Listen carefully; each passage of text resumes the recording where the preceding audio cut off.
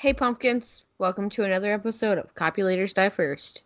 Hi. And as always, our episode contains spoilers.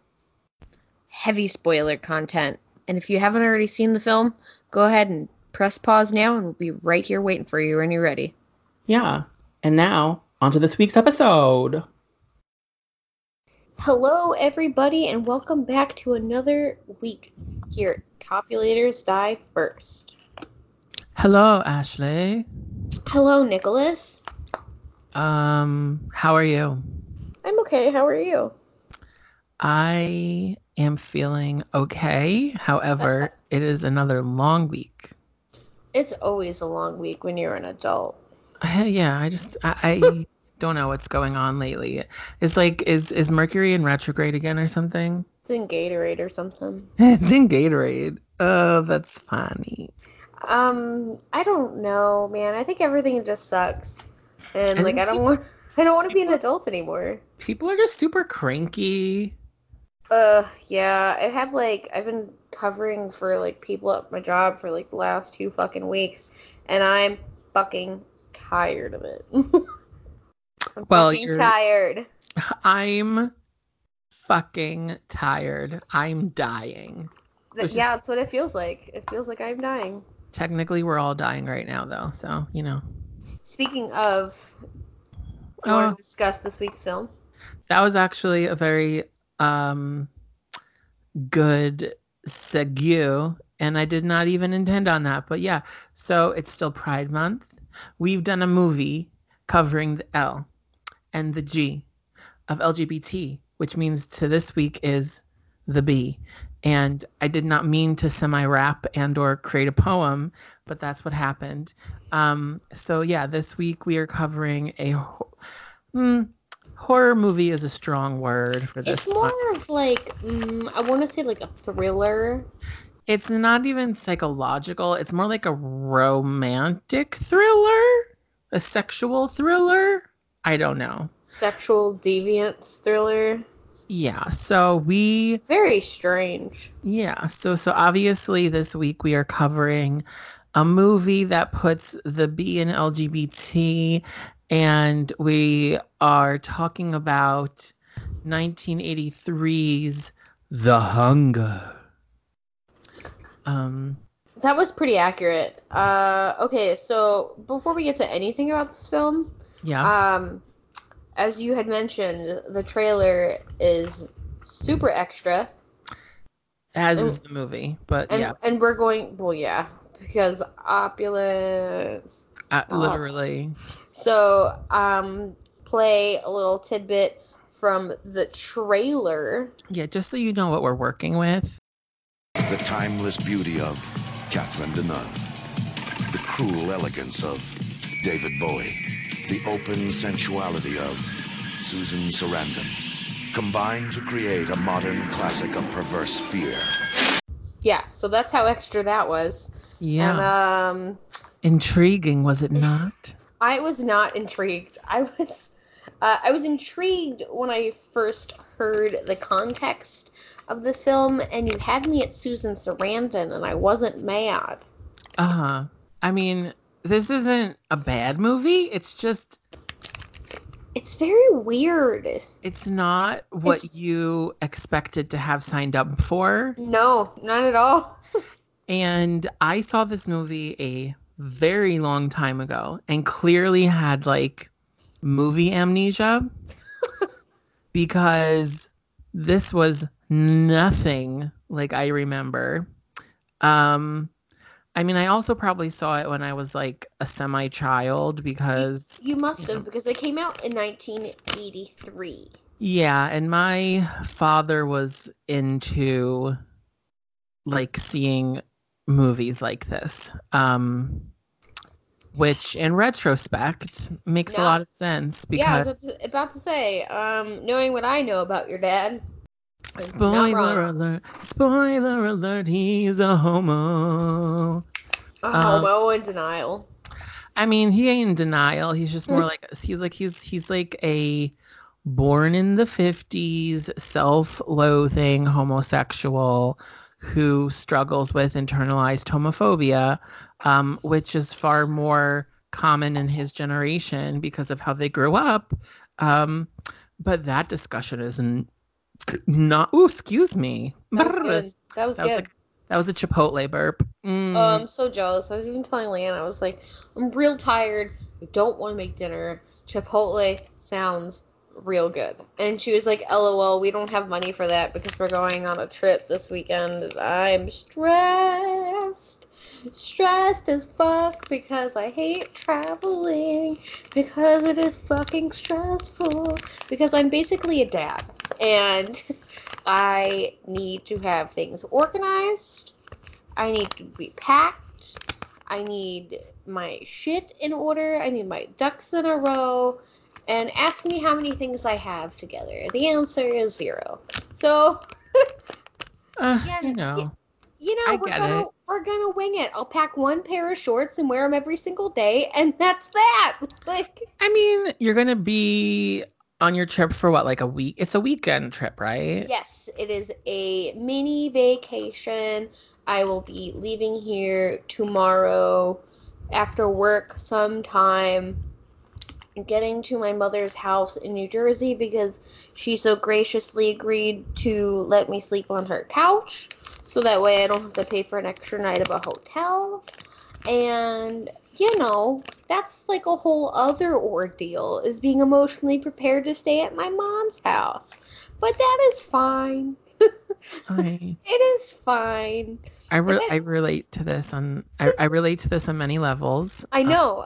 That's why I feel comfortable telling you. Yeah, hear you. My qualms and my it's not necessarily a qualm. It's more so a trepidation because I am easily whelmed. Right. When I'm in the household that I grew up in, that is louder than I remember. So there's that. But yeah, it'll be fine. By the time this is up, we'll all have already been there. I'm sure it was fine. Plus, I will have a new tattoo, so I will be fine. And I like driving. I like driving long distances. I'm driving at night, which is also a thing I enjoy. Oh. Yeah, because I'm leaving here probably tomorrow shortly after work. The whole shebang. I want to get to my mom's house before it's not 3 a.m. Yeah, that makes sense to me. I'm so glad, because sometimes the things I think about don't always make sense to me. Like this movie. Right. It sounds like our neighbors are just banging on the walls. Are they banging each other? No, they don't do that. Sometimes you just gotta bang one out or something. I don't know. Well, I'm not really sure if there's a couple that lives next door. I think it might just be the mom. I'm not really sure if there is a man or woman in the picture, but what I do know is she has 4 children. That's too many. They're young. Their apartment's obviously the same size as ours, and it's a 2-bedroom, so enough space for a couple like me and Arthur and our little 25-pound doggy. But 4 growing children, and then they have 2 cats and 2 dogs, and one of them is a little fluffy puppy that they just got. Cute. Well, yes, but not enough space, and the mom doesn't really regulate her children, and the children don't know how to really deal with the dogs, because to them they're basically just playthings. And I was walking Luca the other day, as you do, because he's got to do his stuff, and they were outside with the dogs. And the son is probably 9. The daughter's probably 7. And she lets them play outside by themselves, unsupervised. And then the other 2 children are older. They're probably high school age, 14, 15. So should have actual responsibilities. Got it. But they don't. And so they're always like, oh my God, doggy. So like they ran over to Luca, not realizing that Luca does not care about humans. No. Especially when he's trying to just do his business uninterrupted. And I noticed that the children were basically like playing this game where they would run up and down the block and see who gets, there first. I guess like you call them races or something. Like, I don't know. But okay. But each of them had one of the dogs, and so it's this puppy that's literally like you could fit it in your hand, and it's like a little just like fluff nugget, and it's cute as fuck. And then they have like a dog that's about to be a year old. And I don't know the breed, but it's like got a longer snout. Like, I don't know what it is, but it's like, it looks like probably some type of hunting dog. But regardless, so the children each have a dog, and they're like, oh, we're racing, whatever. But they have them on leashes, and dogs, especially young dogs, like they're not going to run with you unless you like tell them to and or they want to. So they're running up and down our block with these dogs on leashes, and they're like basically pulling these dogs back and forth by their necks. That's a whole lot of not smart to me. And like it took so much of my will and inner strength to not, number one, yell at these children, because they like bombarded Luca to the point where he couldn't shit anymore.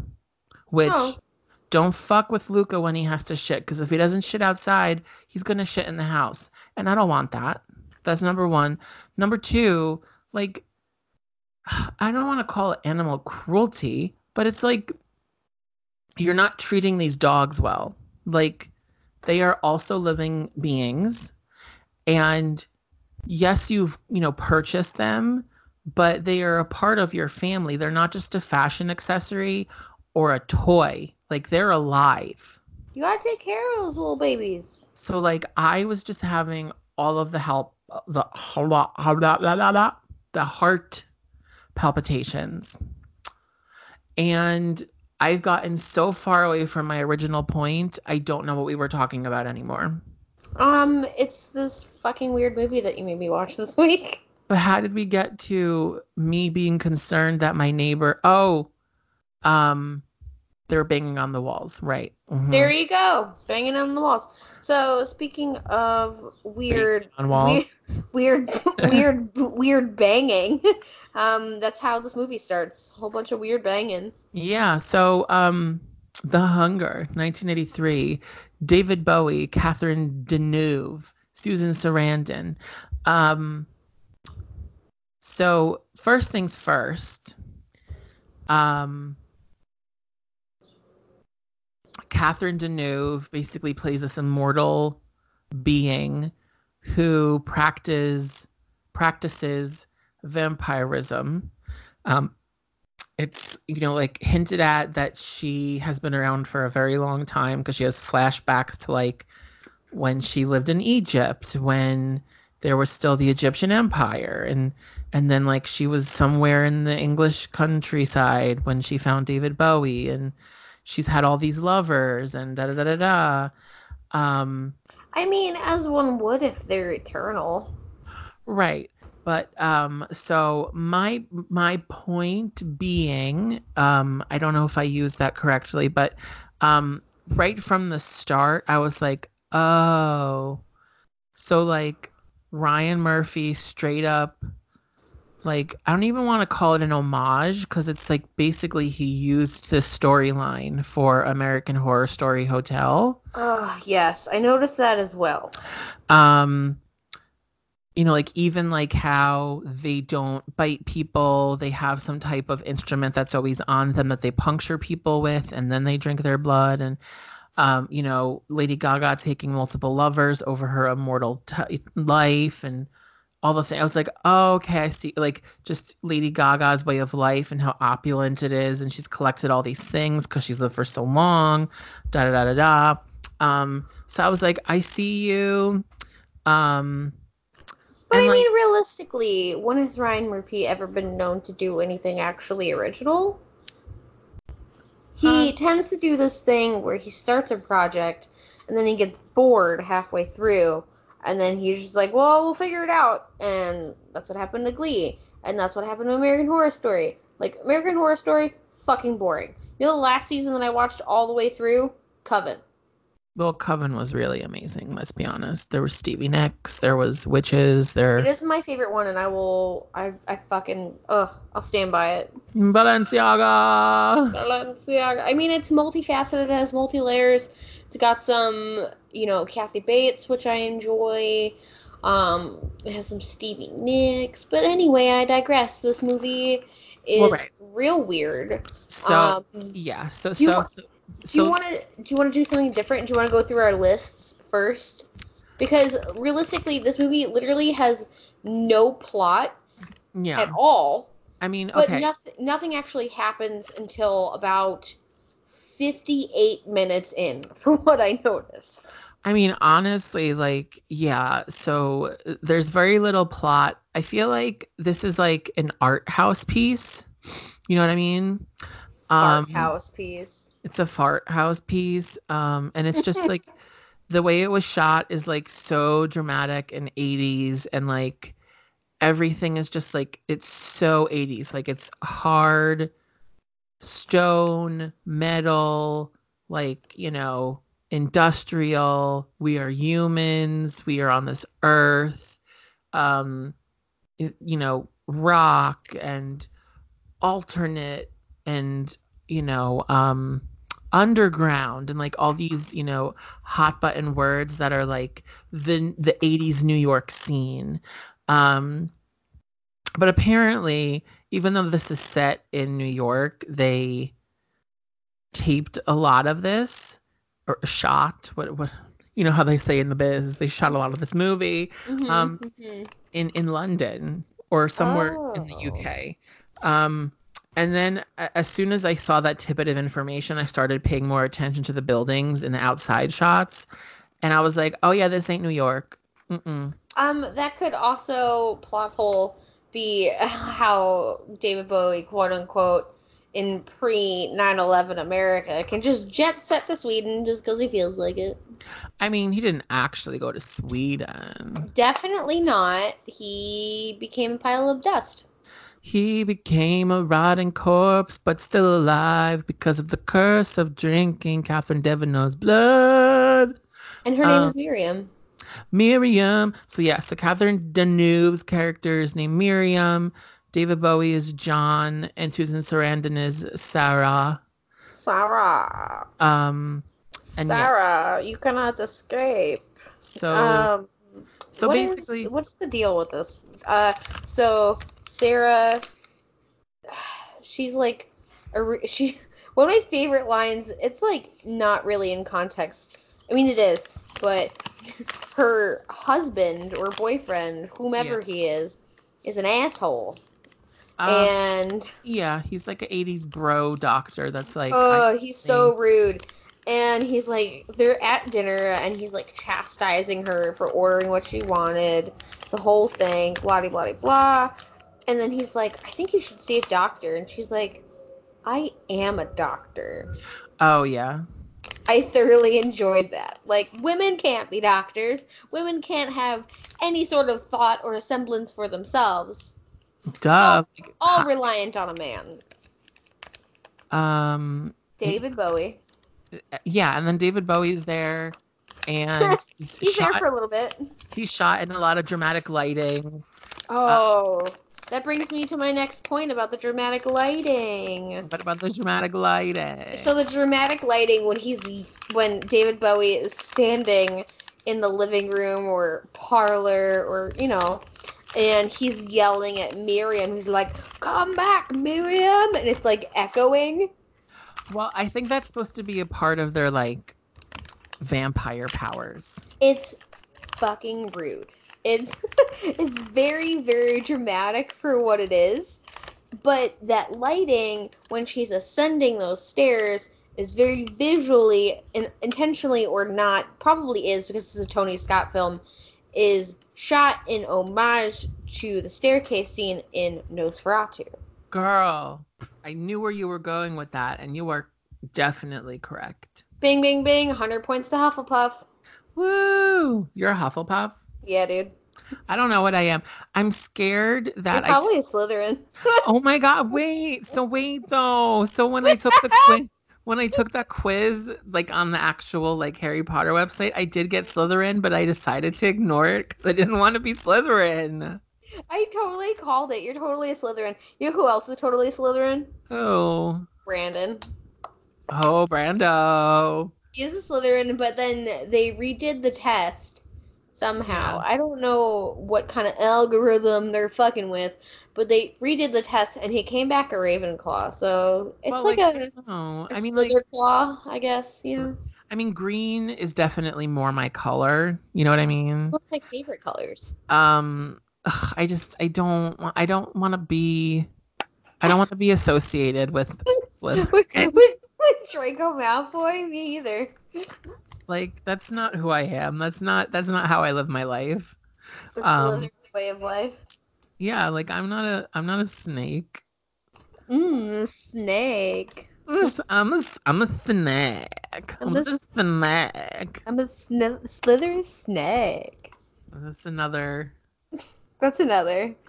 video on the internet that is just, you know, kind of invaded our general conversation. It's okay. The only thing that like was the bright spot in my day is that they're doing another Spice World movie. What? Yep. I'm sorry. Me. Wait. Pause. Excuse me. With just the four of them? No. Victoria Beckham is going to be involved? Yes. And it's going to be scripted or a documentary? I mean, I'm not 100% certain. I mean, there's also rumors that if this UK tour does well enough, they might bring it to the States.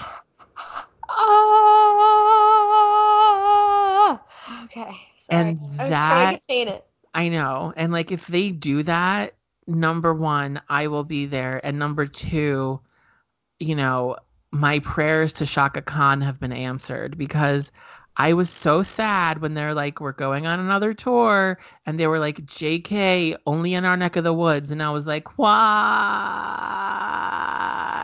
Also, I've already watched like a good portion of this concert on YouTube because that's what I do with my free time. Sure thing. But I would love to see it in person. So, okay. So this is a Hello Giggles article, so I feel like it's fairly accurate because they're snobby. New Spice Girls movie is slated for release in 2020. All 5 Spices are on board. I don't know what that means, but I'm excited about it. Let me see. Beep boop beep boop. The Hollywood Reporter confirmed that the animated movie is happening. I'm sorry. That's probably the only way they could have gotten Victoria Beckham to do anything. I don't know what. It's animated. End quote. And wait. End quote. All 5 Spice Girls are quote unquote very involved. What does that mean? Oh no, these noises that I'm making, I can't control. It's also the original production company. It's still Paramount. Paramount Animation president Marielle Soraya revealed that the Spice Girls, quote unquote, had an idea that we've been developing. Girl, you've been drawing your own comics. Is that what you're telling me? All 5 Spice Girls will voice their characters. Ellipses. Yes. Even Victoria Beckham. Okay, so, but is it going to be like, is it like cartoon or is it going to be CGI? Like, I need to know these things. Like I don't understand. Like, this is something I didn't know that I needed in my life. Our parents never really had like a girl group. Well, that's not true. No, they had a lot of boy bands, like young boy bands. Right. Like, and they also they had a lot of like bands and groups that once they were done with their careers, they were done. Like you had their music, maybe they went on some like reunion tours, but that was that. The Spice Girls are Allison is like, or she still has all of her Partridge Family shit from when she was a teeny tot. So I can imagine Camille being also sentimental to the boy bands of her youth, be it, probably the Monkees, because your mom was like a hip lady. I mean, I don't even really know what my mom, can you picture my mother as a teenager, no. in her room? Like, what posters would she have had up? You know what I mean? I don't know, honestly, because probably your mom a food pyramid, to remind her to eat her vegetables. Yeah, maybe like a hang in there cat. Yeah, my grandma probably didn't allow her to have posters of men. Oh, probably not. I've never even had that conversation with her. I don't know who was her teenage crush, all those things. And now this is a conversation. Can we have your mom on just so we could ask her these things? These hard-hitting questions. A mom Q&A. Mom Q&A. Ask your mom the hard-hitting questions. This is Dateline. Yeah. With Josh Mankiewicz. Wow. So there's going to be an animated Spice Girls movie. And I mean, it's not for it can't be for children. You know what I mean? This is clearly geared towards their established audience. This is for us. This isn't for them. Maybe for their kids. You know what I mean? Maybe. That's true. I think some of them have some young ones. Oh, yeah. All of their children are still under 20. Yeah. Oh, yeah. And a lot of them definitely have youngins, young. Yeah. Youngins. Scary Spice has I think she has littler babies. I don't know about her. All I know is I don't know how she stays so skinny after popping out. I mean, they all look really good for popping out babies. Obviously, Mel C hasn't, but who knows about that? I mean, I always thought she was the lesbian of the group. That's fine. So did I. And apparently she's not. But... Per our one episode. We'll go back and listen to it. I don't know what one it is. But anyway, so this movie, Spice Girls animated movie. Okay, so this comes back to David Bowie somehow. Probably because England. Sure. That's my connection. Music industry. My notes for this movie are thus. David Bowie is rapidly aging. He's 30 years old. And he's acting very dramatic that he looks like an old man because he has liver spots on the back of his hand. And then my note also says, gay death after 30. Wow. Yeah. So he's basically being overly dramatic about being over 30. Well, I mean... That's the subtext. I don't really care that I'm 30. Oh, actually, I'm 31 now. I don't really care at all. You definitely don't care about being 30. It's done and over with. It may have been the fact that he was rapidly aging beyond what he should have looked like for a 30-year-old, but he also was permanently 30 for 300 years. Yeah, so I feel like he was due for expiration. You know what I mean? Yeah, and I also I want to believe that because this movie came out in 1983, so it was a little bit before the real onslaught of the AIDS crisis, that none of this had to do with being a metaphor for HIV and AIDS. But you never know. Yeah, that was another thing I thought about as well, especially with him, one, aging rapidly and dying so soon, and that could also be a link to that. And was this whole thing a lesson in don't have promiscuous sex because you can catch a disease that could kill you even if it takes a long time, which all matches up with HIV and AIDS, but at the same time, this is a vampire movie in 1983, which is not about the story, but mostly about aesthetics. And it might just be a super duper coincidence. I don't think we have to go. I don't think we have to go any further into that. Not that we're taking HIV and AIDS lightly, but like, there's movies where there are clear, very distinct parallels, and this is all just question marks.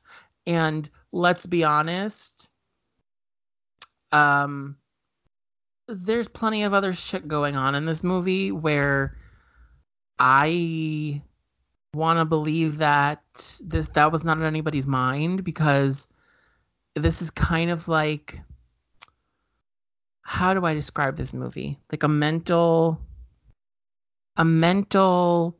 lobotomy. And like, yes, a lobotomy is mental regardless, but it's not a physical lobotomy. It's like, let me turn my brain off for 2 hours and just watch pretty things on the screen. And be taken to a completely different way of life and wonder what the hell I'm watching.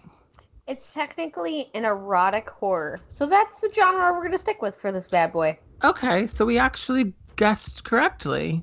Yeah, between a doctor who specializes in sleep and aging research and a vampire couple. See, that's a plot hole. Because I don't know if she necessarily deals with like a sleep specialist, or is she? Well, you know what I mean. I don't think she's necessarily a sleep specialist, because she's talking about genetic diseases. Like, she's talking about like progeria, which girl, I'm fascinated. I'm fascinated by progeria. Like, so yeah. So I remember how I said, I don't know if I said this at the end of last episode or just to you in preparation for this episode, but there's always something with Susan Sarandon when she's in a movie that I watch that I end up finding problematic. No, I did not. You didn't tell me this at all. Oh, okay. So then I had this conversation with myself in my head.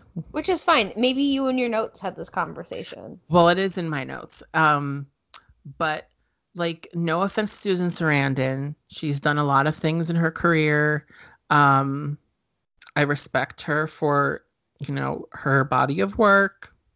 Oh, I'm sorry, I did lie. You did say this on last week's episode that Susan Sarandon can be problematic, but we didn't discuss why. And I was like, I'll trust you. Yeah, no, and not that she's like problematic, but like specifically for me, because she always makes some type of choice in her movies or whatever she's doing. Oh, okay. So not her as a person. I can breathe. No. Yeah, well, I mean, there was some questionable stuff going on. I mean, she like owns like a ping pong bar in New York City, which, or she's probably more than one location, which is like not a bad business move, but like very Susan odd. Sarandon, really. So anyway. So the choice she made in this movie that took me out of it and angered me greatly is, just as a reminder, I am a genetic counselor, so I am trained in human genetics. I'm not flaunting around my credentials. However, she's playing a doctor that is, saying that she has a specialty in a very specific subset, which includes genetics. And so she starts this interview on TV for her book. And I was like, oh, Susan Sarandon as a doctor, that's an interesting choice. And then my concerns were confirmed when she pronounced progeria wrong. She called it progeria or something like that.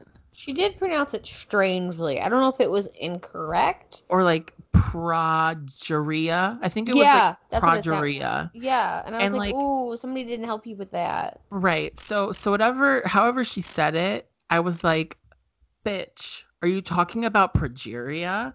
And it angered me so greatly as a geneticist that I was like, I'm done here. Like, why Susan? Susan, get it together. So like, that's a very specific qualm, mainly just because of my life experience. And then they were talking about like genetics and like all this like pseudoscience that they were doing. I don't know what the fuck they were doing with the monkeys.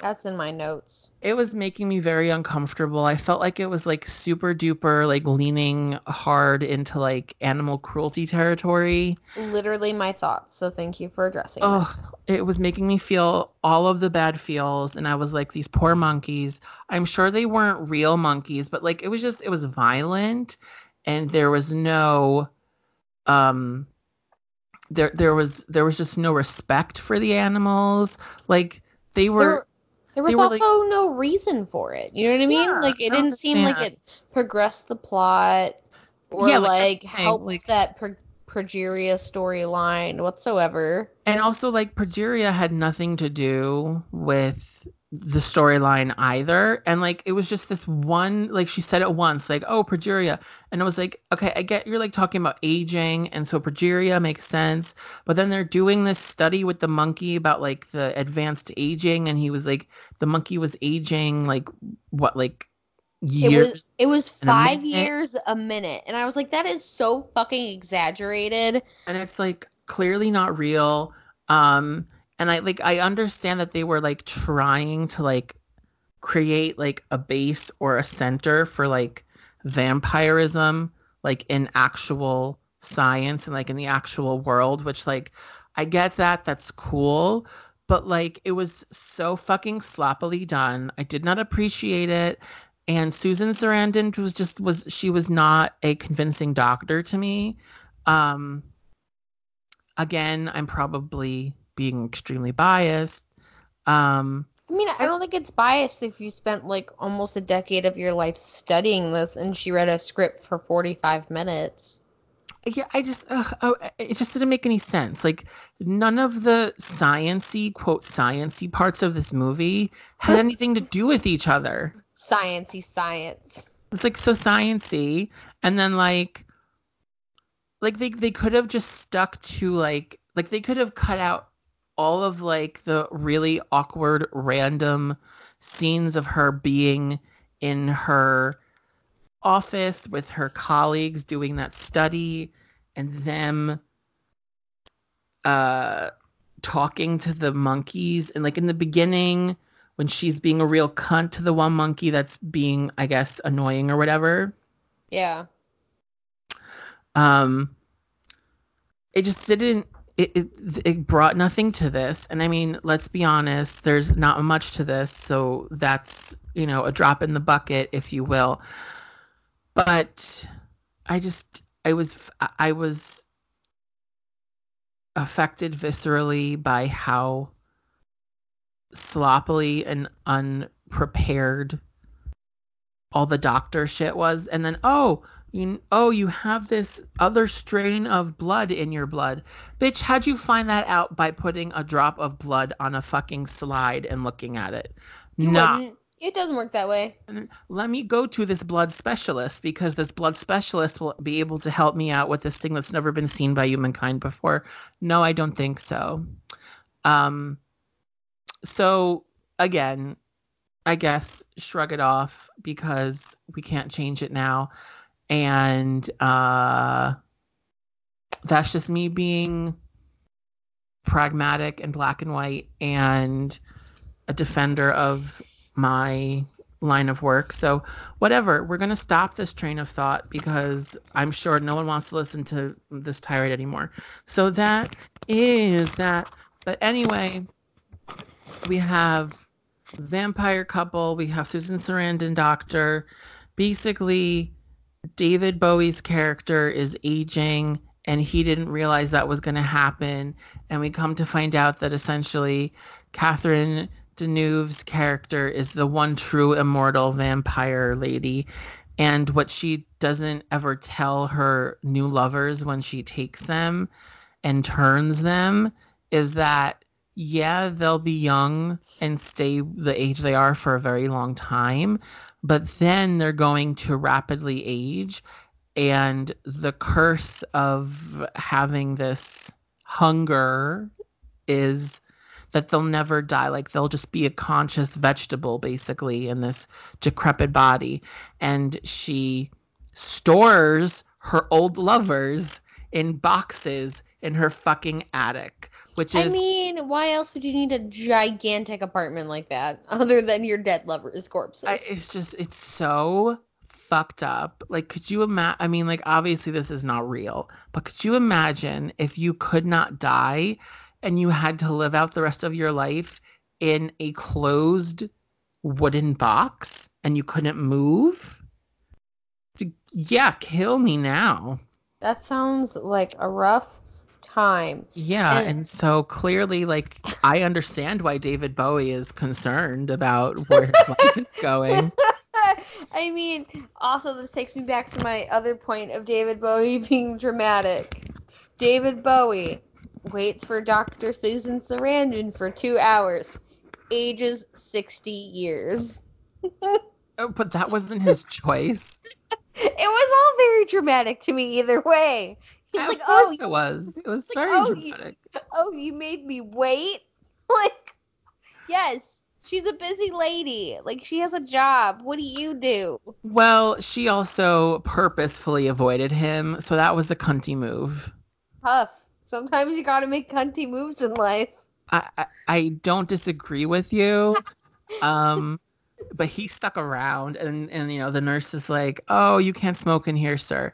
He's like, "Okay, fine. Do you want coffee?" And then he doesn't say anything, and he is very sassy in return, and then, I mean, I just don't understand why Susan Sarandon so actively pursued this couple, because it's so weird. You don't know them. And I understand once Miriam has put her little vampire spell on her that she comes back because she's in her head.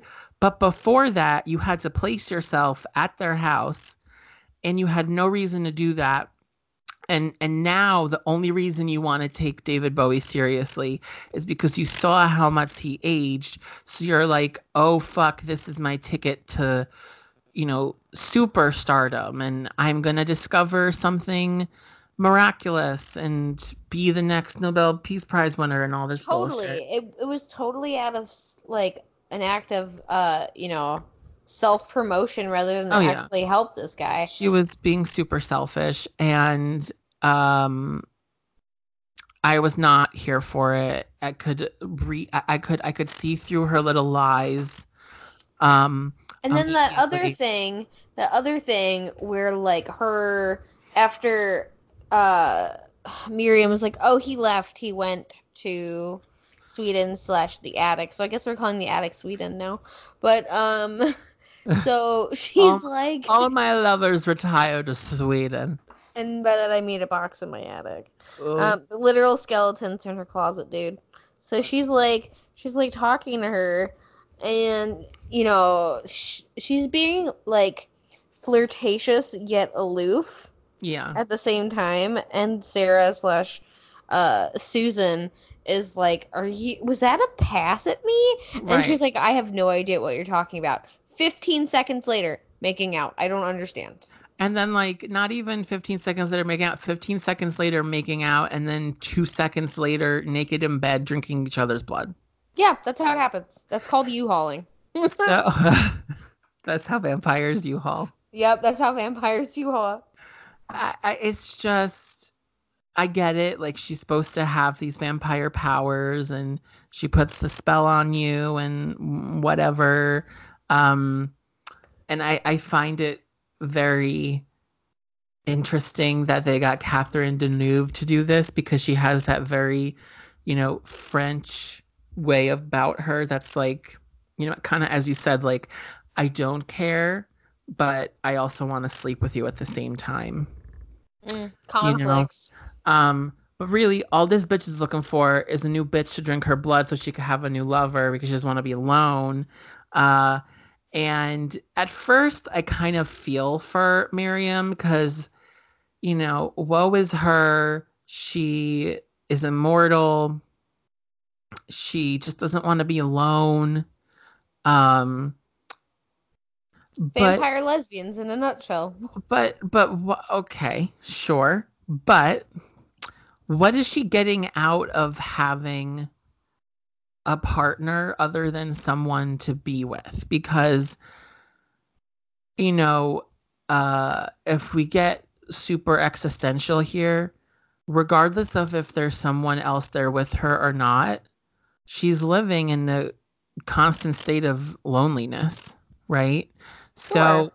So what does having the lover do for her other than having a mouth and or penis and or vagina to do things with? Oh, it's like a warm body. I guess it kind of like, you know, I aids don't in know. that depression. I don't know. Maybe she's using her sexual exploits as like a coping mechanism for her eternal loneliness. I don't know. Well, right. Or because nothing is explained properly, maybe she needs a lover. And this is just, I'm just spitballing here. This is very hypothetical. Um, Maybe the only way she stays immortally young the way she does is she takes a lover and she is almost feeding off of their youth until it's completely depleted and then they get put in a box in the attic. Sure. Perhaps, made chance, but we'll never know because nothing is explained at all in this movie. I mean, So that makes sense, kind of like a lifeblood situation. That makes, sure. But I feel like that it's giving this film too much credit. 100%. Because I mean, this is based on a book. It's very Yeah. loosely based on a book. So I can only imagine if this is loosely based on a book, what the book actually contains. I mean, I'm sure the book actually contains a story. Maybe. You would Mhm. hope, because it's a book. Yeah, I don't know how else it would have been popular enough to become a movie. I just Do you have any other weird notes that I might have missed? My other notes are, big fan of that weird, new wave roller disco. Oh yeah. Yeah. And Miriam is extra AF because she's basically Lady Gaga's character in American Horror Story, Yeah, per our previous discussion. she's super extra AF. David Bowie's character is also super extra AF. And I don't think we really hit upon anything on my list, and this is more of a list of reactionary thoughts than anything else. So, why don't we just briefly sum up this movie and then we can move on to reactions? Okay. So we've already kind of delved into this a little bit, but basically, David Bowie's dying. Catherine Deneuve needs a new lover. She sets her sights on Susan Sarandon, which, sure, whatever. That sounds like an indie band. Set my sights on Susan. Set my sights on Susan. That definitely sounds like an alternative band from like the aughts that became more popular than they expected to be. You know what I mean? Like the Jonas Brothers. Sure. Yeah. They definitely became more popular than they probably should have. It's all because of Disney and the magic of Disney and the money they have behind them. I don't hate it. I don't know why they hitched their dollars to that wagon, but they did, and it worked out for everyone, I guess. But are the Jonas Brothers vampires? Could be. Who knows? Who knows? There's gotta be some sort of witchcraft because that Nick Jonas got suspiciously hot, and I don't know why. It was because of the diabetes, which is I really. don't think that's what that is. But the diabetes is really just the code word for the hunger. Do you think they were like, because when he was younger, he used to have like one of those insulin pumps. Do you think instead of it being insulin, it was just magic, and that's why he grew up to be hot? Sure, but then also it's Disney magic, right? Also, what happened to the fourth one? Do we know? Oh yeah, he goes to Penn State. Really? Yeah, little Frankie Jonas, the bonus Jonas. Oh, so he's just like living this like very ordinary-ish life. And he's like very okay with it. I did like a quick Google search actually recently because I was like, WTF happened to Frankie Jonas? Because the other ones like they all did their thing where they became married and stuff, and he's like a baby, so he definitely didn't get married. Well, right. Yeah, but I don't know.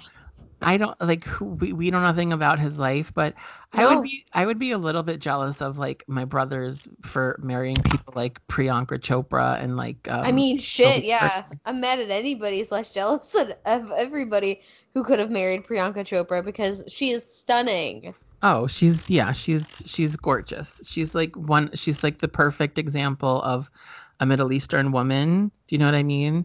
Right. Like, okay. Anyway, we've gone off on a tangent here about the Jonas Brothers. Sometimes you just need to admire beautiful women for being beautiful women. Oh, I do that all the time. Like, that's I understand. Yeah, totally. But anyway, so basically we've established that the Jonas Brothers are a band of vampires. Cool. Sure thing. Back to the hunger. Yeah, so David Bowie's like not having this living in a box thing, and he's real pissed about it. But it happens anyway, and it's really awkward. And so Catherine Deneuve is like, I'm by myself now. What am I gonna do? And so she seduces Saruzin. Who's Saruzin? Saruzin Sarandon. Saruzin. So she comes over and they have a drink, and she's like, you're seducing me, and Catherine's like, I don't know what you're talking about, but oops, now we're naked and making out. And I'm not gonna lie, I never needed to see Susan Sarandon's boobs, but now I have, you know? You can add that to your list of stuff that's happened to you in your life. Susan Sarandon's boobs. I've seen Susan Sarandon's boobs, and I have no thought on it because I don't care about boobs, you know? Fair. And I mean, I grew them, and I don't really have any particular feel about them whatsoever. Are you not a boob girl? Boobs are boobs, man. They're fine. I mean, there's man boobs, you know what I mean? So yeah. I mean, okay, so my favorite thing about this conversation is that you keep calling Catherine Deneuve by her full name. And to be honest with you, Diane, I have no fucking clue who she even is. So she's a French actress. She sure is.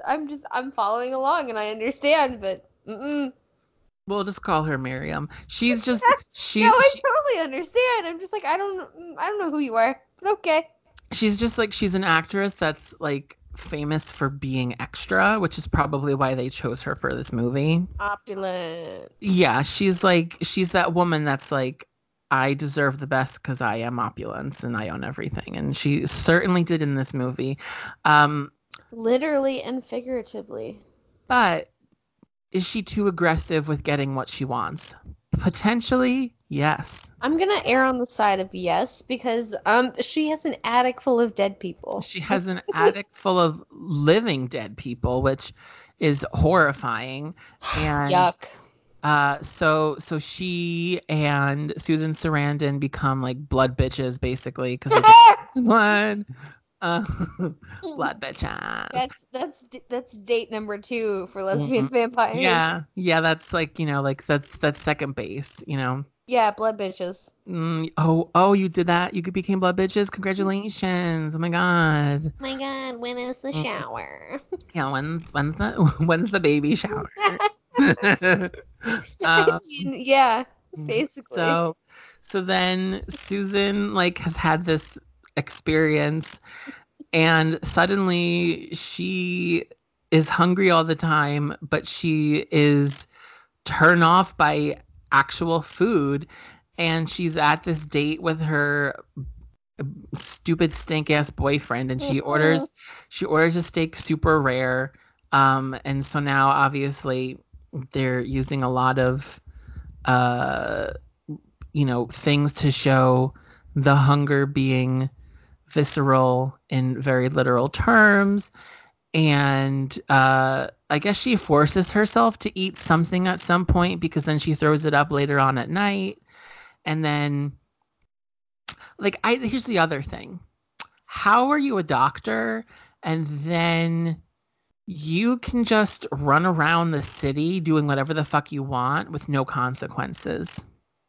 You know, is it because she's in research so she doesn't have actual patients? Like, I don't understand. But so the next day she's basically running around New York and she's sweating very heavily and she's like, there's something fucking wrong with me. And so she goes back to visit Catherine Deneuve. And she like, oh, bitch, I know what's going on. I did something to you. And she's like, what the fuck you do to me, bitch? She's like, oh, you're mine now. You're my lover forever. And surprise, Susan's not really super okay with that because she did not give her consent for this to happen at all. And basically, she is not up for drinking another person's blood and or killing them to do so. But she kind of like has to, because if she doesn't, I don't know, like, is she going to explode because like she's a hungry vampire or whatever? So she's like there for a while, just like lying in bed, and she's basically showing all of the signs of a addict and withdrawal of, you know, some type of illicit drug or substance of the like. And Catherine basically goes out and finds some like man-ho. I think he's a sex worker. But she brings him back. And she's basically saying, like, here you go, Susan. This is your first feeding.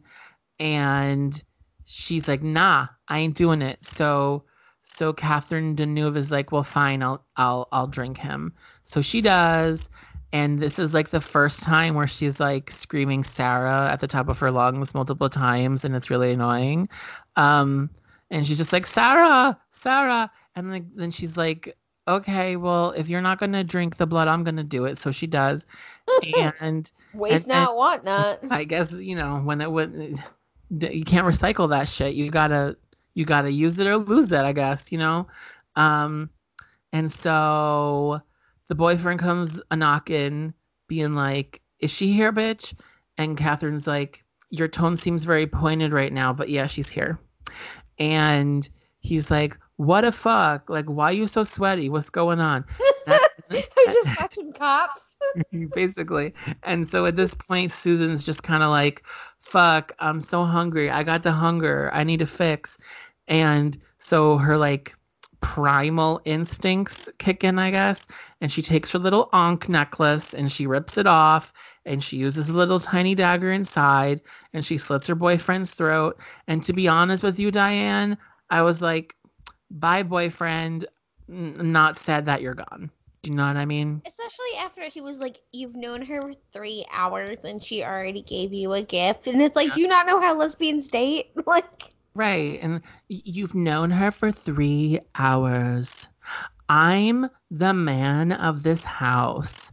What I say goes. I don't understand why you're even, you know, thinking. And it's like, hi, boo, I'm a doctor. Like, I have a brain. And then, like, this whole go to this blood specialist. Who the fuck is this quote unquote blood specialist? You know what I mean? It's me. It's me. Might as well at this point. I'm just, give me some paperwork. I'm going to stare at it. And then I'm going to go, yeah, your blood, it stank.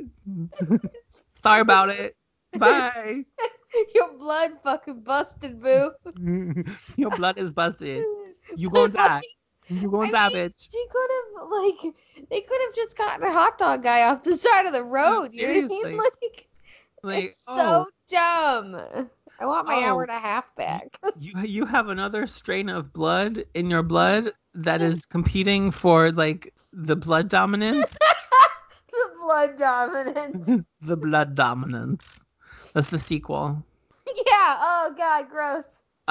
So anyway, so the blood dominance. So she kills her boyfriend. She sucks his blood. She drinks it all down. She's like, "Fuck, I did that shit." And then she comes downstairs, and Catherine's like, Oh, good, you've done it.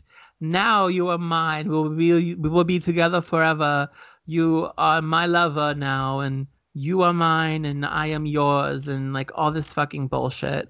And then, like, they should have been wearing caftans and silk and just swooshing at each other. well, I mean, there's a lot of silk in that house just flowing in the wind, you know.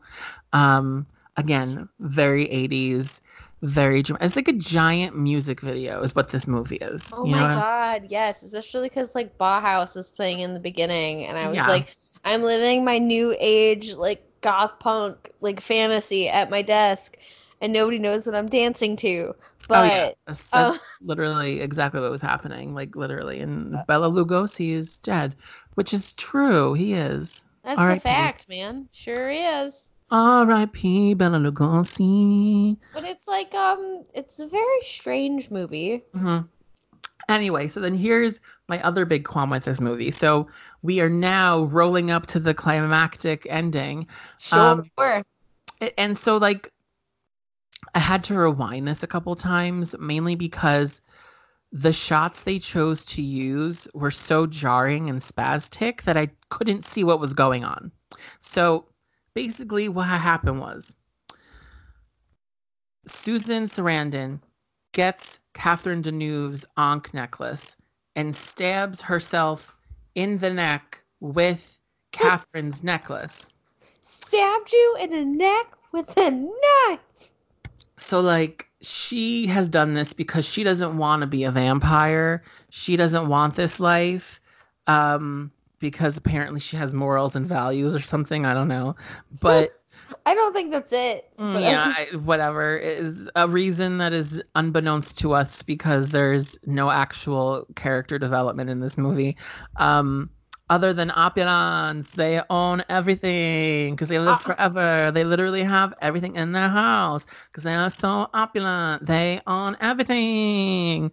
I mean, I feel like if you're alive that long, you have to own everything. Yeah, you've amassed a collection of things, including money, I guess. But so Susan tries to kill herself. Apparently, according to IMDb, this is the most coherent explanation of the ending, which still doesn't make any sense, but here we go. So she stabs herself in the neck. Because it was Catherine's necklace, it pulls her forward. When she shoves it in her jugular, there's this huge gush of blood. And basically, Catherine Deneuve ingesting so much of Susan Sarandon's blood all at once causes her to lose her, like, immortal vampire powers. But step back for a second. Why? Excuse me, what? What she does for a living is literally drink blood, so why would this be any different? Literally for a living, because she doesn't have a fucking job. She doesn't have a job. This is her job. So, I mean, the only explanation I can even fathom is, again, not explained very well, but maybe because she has put her blood into Susan Sarandon's blood, and now she's basically drinking her own blood back at her. That negated her vampire powers or something. It's not a strong explanation. There's really none. But regardless, what happens is because of this happening, because Susan trying to commit suicide with Catherine's Ankh necklace knife thing,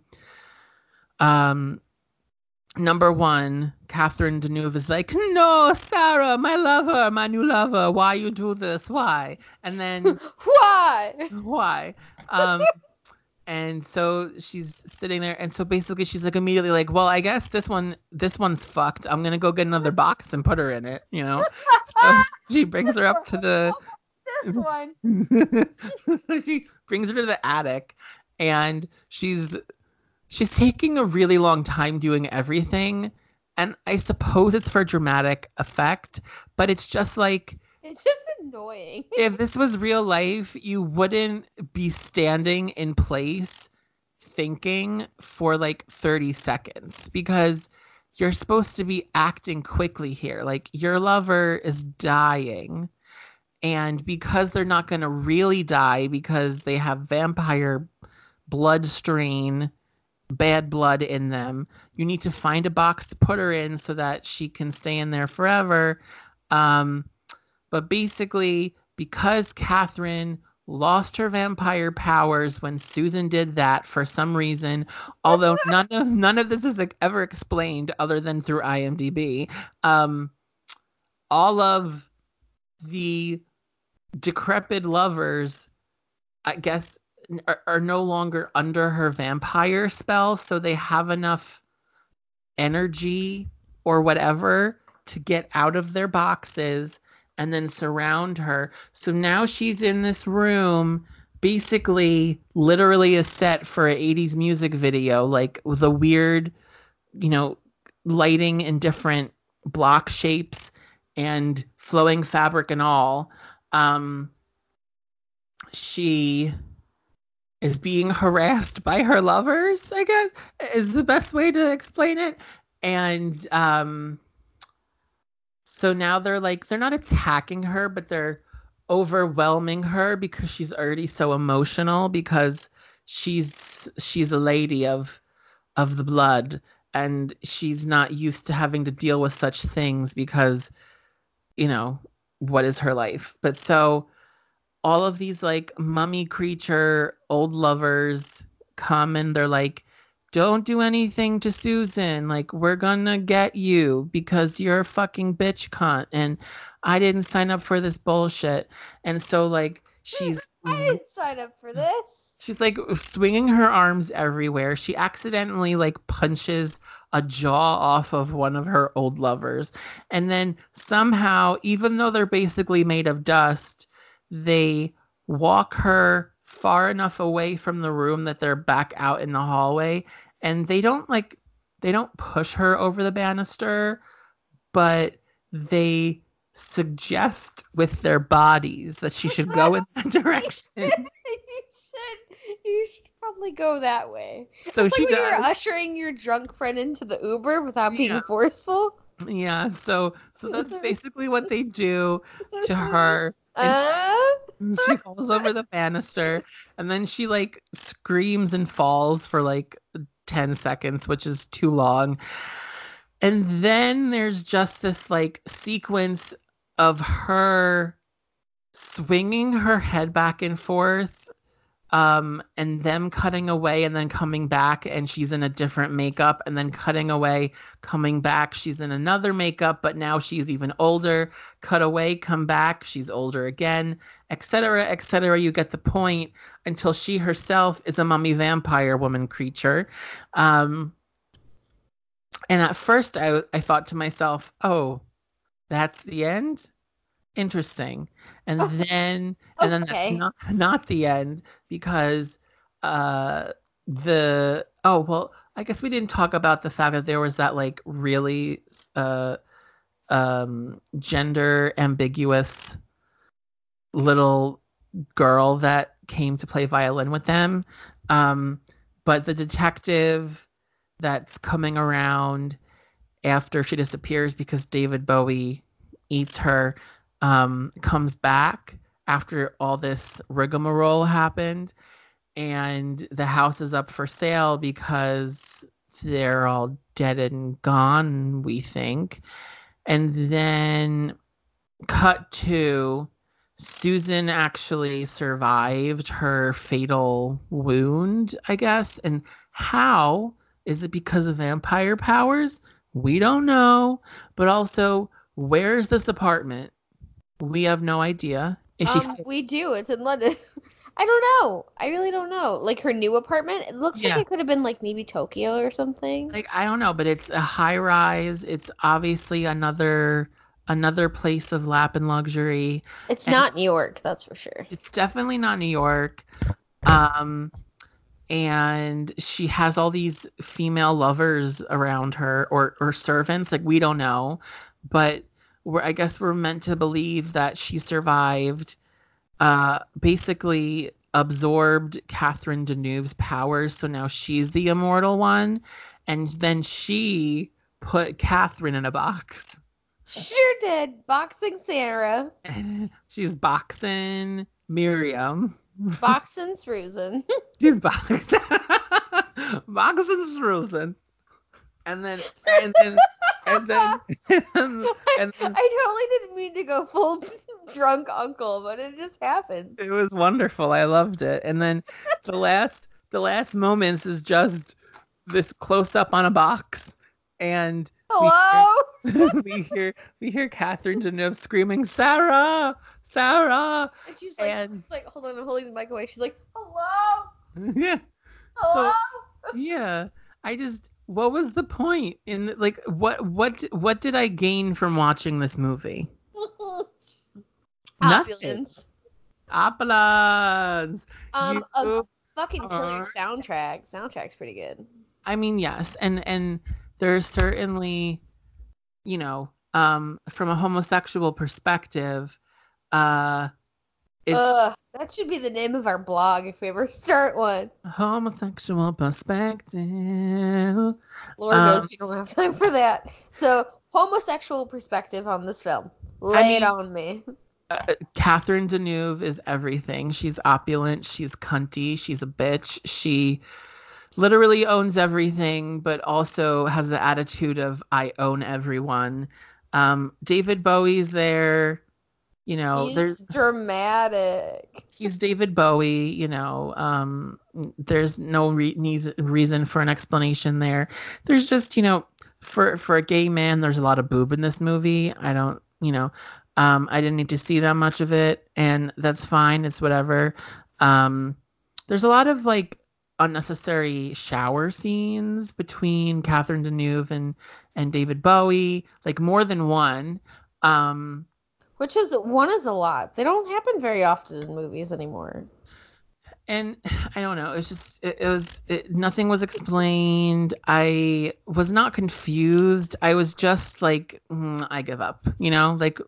I'm not even going to take the time to try to understand this more. I was bored. It just felt like they put all these things together. See, and you know how many of the things went together? None. None. Maybe one, if I'm being generous. I enjoyed the opening sequence when they pick up that couple and bring them back, and then bloodlet them and drink them and whatever. Also, question: do they have their own private crematorium? Who knows? Again, questions unanswered. But yeah, no. I enjoy this movie mainly because it just, to me, is like a giant fashion art piece, which never makes sense, but you watch it anyway because you want to feel like you understand what people think is culture, in a very specific subset of high-powered New York artists. That's what this is. It's very much like you are well off, you live in Manhattan in a high-rise apartment, all your friends are also very well off, you think you're very cultured, you go to art expositions where nothing makes sense, but you pretend to understand what's happening because that's what you do. And that's what this movie was to me. It was just a giant art piece.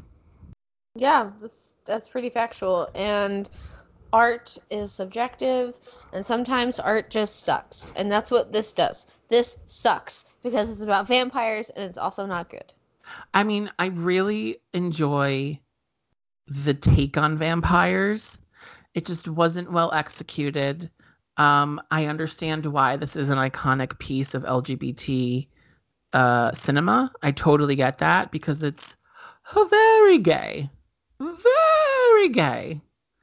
The gay horse says gay. Yeah, it has all of the elements. It has powerful women, it has red lipstick, it has dramatic lighting, it has flowy fabric, it has chandeliers and candelabras, it has classical instruments. There's so much classical music at any given time. Yeah. And I didn't hate it. But yeah, I'm just very, very confused. So briefly, just to go through, I guess, my list of reactions here. Let's see what we didn't hit upon. I enjoyed the fact that in the opening credits, it didn't say makeup effects by, it said makeup illusions by. Ooh, illusions by Vanity. How fucking gay is that? The makeup illusions. Very strange. I really enjoyed Catherine Deneuve's cat eye sunglasses throughout the movie. I would like to know where she got her collection and point me in that direction. Apparently everyone in this movie smokes. I mean, it is 83. You're allowed to smoke in restaurants. So there's that. It's the 80s in New York. And I said, this is so 80s New York. It was. That part was very spot on. Because if you don't know anything about 80s New York, it's gross. It's like gritty and very much less safe than it is now. And yeah, I mean, 1980s New York was just a very different place than it is now because they came in and, quote, cleaned up those streets and all that. Okay, we've already talked about how we're not on board with the animal experimentation and borderline abuse. I already touched upon the fact that the sassy violin girl was very androgynous. Mm-hmm. Was that I guess that was a choice. But I don't know. I wasn't sure if they were gonna turn her into a vampire. And then David Bowie ended up eating her, and I was like, oh man, she had a lot of talent. That's a waste of talent, She could have gone on to do good things with that violin of hers. My next two notes after that are, no, don't do it to violin girl. She doesn't deserve this. And then the next one is, oh well, poor violin girl. R.I.P. How did they afford this opulent house? And I think, we figured this out already. It's because they're very old and you accumulate things. It's also very indicative of the term old money. Oh yeah, very literally the very old money. I didn't need to see Susan's boobs, thanks. We already touched on that. No. Oh, and then there was that other line that Susan Sarandon says when she's talking to her boyfriend, when she's like, how did you become so close with her already? And she goes, she's that kind of woman. She's European. And I was like, weird. Technically anyone that's Caucasian is European, so get over yourself. Get over it, John. Yeah. We talked about the trying to tie this into the biological world and how that failed. There was a Dynasty-esque slap that happened when Catherine slapped Susan when she's like, what did you do to me? And I appreciated that. I feel there was a common thread through all of this that was basically like almost a PSA for, pedestrians aren't safe in New York City. So watch yourself when you cross the street. There was a lot of like near car accidents between a car and a human body. Mm-hmm. Which that seemed like too many in one movie. Like, don't be so heavy-handed with that. Like, I don't understand. And then I wrote, oops, she ate her boyfriend. Sometimes you just eat your boyfriend. And then I said, oh, my last comment is, so Miriam is basically forcing a vampiric eternal form of Stockholm syndrome onto her lovers. That's fucked up. That's fucked up. Yeah. Like, those are my thoughts. I don't know. Do you have any other more thoughts? No, I want to know how many pumpkins you want to give this. This is for real. Mainly because I respect this as a inspiration for other pieces of art, such as American Horror Story. And I understand why it has a place in the hearts of homosexuals. I'll give it 2 pumpkins. Oh, that's because you're nice. I think this is shit. I'm gonna give this 1 pumpkin. All right, so that's a 3 out of 10. So that is 30%.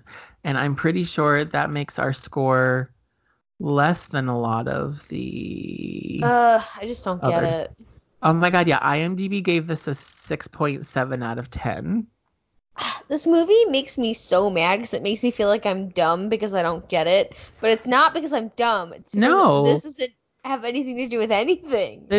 I repeat, this is one of those weird art pieces where you're like, oh yeah, I gotta think about this. But no, you don't, because it doesn't make any sense. I don't want to have to think about this anymore. And ever. It's like it's overproduced, heavy-handed art. Sure, it is art. Art. This is art. This is art. This is art. Art. What is that Sasha Velour? Remember, like Bob the drag queen when it was the New York girls on season 8, and they're doing the New Wave Challenge. Oh yeah, yep, I do. Which is basically this movie in the New Wave Challenge. Yeah, I mean, quite honestly, yeah. I was all about the soundtrack though. Like that's the only reason I think I couldn't give this 0 pumpkins. And I don't think we can give it 0 pumpkins. I feel like that's blatantly unfair. Yeah, no. And I would watch this again. Would you really? I would, because I am drawn to over dramatic opulence. I mean, I get it. So with that, I would rather watch Grey Gardens. But well, I will always watch Grey Gardens now and forever. Both the movie version and the actual documentary, but they're both so good. Yeah, no, I enjoy it on a level of I get where it's coming from, but it's not great. It's like a palate cleanser. Do you know what I mean? Sure. Like I would watch this if nothing was on and I had it on in the background. Yeah. So and I think I would watch this if I was like high, and that would be a different experience. I don't know, man. I mean, yeah, for the soundtrack, hell yeah. You know what I mean? Yeah. Maybe it would be, I don't know. Because I can't decide if it would be too frightening when I was high. It might be you might just be overwhelmed. You know what I mean? I feel like there's a lot of, especially with all the flashing. It's a lot of flashing. It's a lot of flashing of Sarandon's boobs. There's a lot of boobs. There's a lot of flowing fabric. I don't know how I would deal with that, but yeah, I mean, flowing fabric, hell yeah, sign me up. But okay, I'll hard pass on this. Mm-hmm. Okay, so you might not know what I'm talking about, but in the 80s, Liza Minnelli did an album called what is it called? Shit, 1 second, because you're a bad gay. I was about to lose my gay card. I need nope, I'm not gonna say anything until I Google it. Well, when I say Google it, I mean go on to Spotify and find it. It's one word. It doesn't make any sense. Results. It's called Results. And okay. It was her basically 80s new wave dance-ish album. Sure. Situation. And none of it's great, but there's one song. Also, these are covers of mostly Broadway show tunes, but as 80s alternative music. Okay. So there's a song called Losing My Mind from, I believe, Chess. Or maybe not. I think it is. But anyway, she does a cover of this song, and this is probably one of the best tracks on the album. And I could just picture this, I could play this song on loop and just watch The Hunger, and it would be a perfect music video for this song. Oh, sure. I mean, no, I don't know that Liza Minnelli album in particular, but I respect it because it's Liza Minnelli and she's a fucking treasure. Oh my god, she's Liza. she's Liza. She's Lucille Austero. Like, I could just watch her all day. Oh no, why am I yawning? It's not that late. Because it's 10 o'clock and we gotta put a plug in this. All right. Well, anyway, I would highly recommend listening to Liza Minnelli's album Results. If you don't know what I'm talking about, you should go and find it on whatever streaming platform you use for music, and it will probably be there. That's just like a gay tip for the week, you know. Just the tip. Just the tip. Okay, so quick thing before we say adios to our friends. I mean, final 33.333% on this sad mess. Anything else before we do our sign-off stuff? And I have something fun to plug. Oh, well, I don't know. There's usually something to take away from a movie, and I just feel like there's not something to take away from this movie. And that's disappointing because what did it achieve then, you know? So maybe the real lesson here is perseverance and chutzpah and fiber. Oh, yeah, you gotta have a lot of fiber. So, you know, parting words, take what you will from that. You're welcome. You're welcome. I also just want to do a quick homage to Trixie Mattel's making fun of the recent drama on YouTube makeup channels. And it goes a little something like this. This week has been full of so many ups and so many downs. This is a video I never thought I'd be making. This person was like family. I took them under my wing, and I am completely blindsided. Thank you, Scene. Scene. Thank you. Yeah, I just am not a fan. I could do without this in my life. All right, so then let's be done with it. Let's let it loose into the ether. So I don't want to let that loose in anywhere. Okay. Let's put it in a box in the attic. Yeah, put it in the attic. You put it in Sweden and you forget about it. So quick thing. One of my lifelong friends, is finally starting her own podcast, and I'm just gonna plug it really fast because they're newbies. So this is in our Nancy's Helping Nancy's category. They are called Create or Die Podcast, and they're actually launching this week. So not sure where to look for them. Probably all of the places. But if you need help finding them, you can message me and I will find it for you. Cool. Yeah, they're going to address like some cool mental health stuff and like talk about being a single mom and, you know, all kinds of things that don't get the exposure that they really need to. So, yay on those ladies. Ladies helping ladies. I like ladies. Ladies are the backbone of everything. So the backbone of the brain. Yeah, of society, of perseverance and fiber. And fiber. And with that, pumpkins, we will leave you until next time.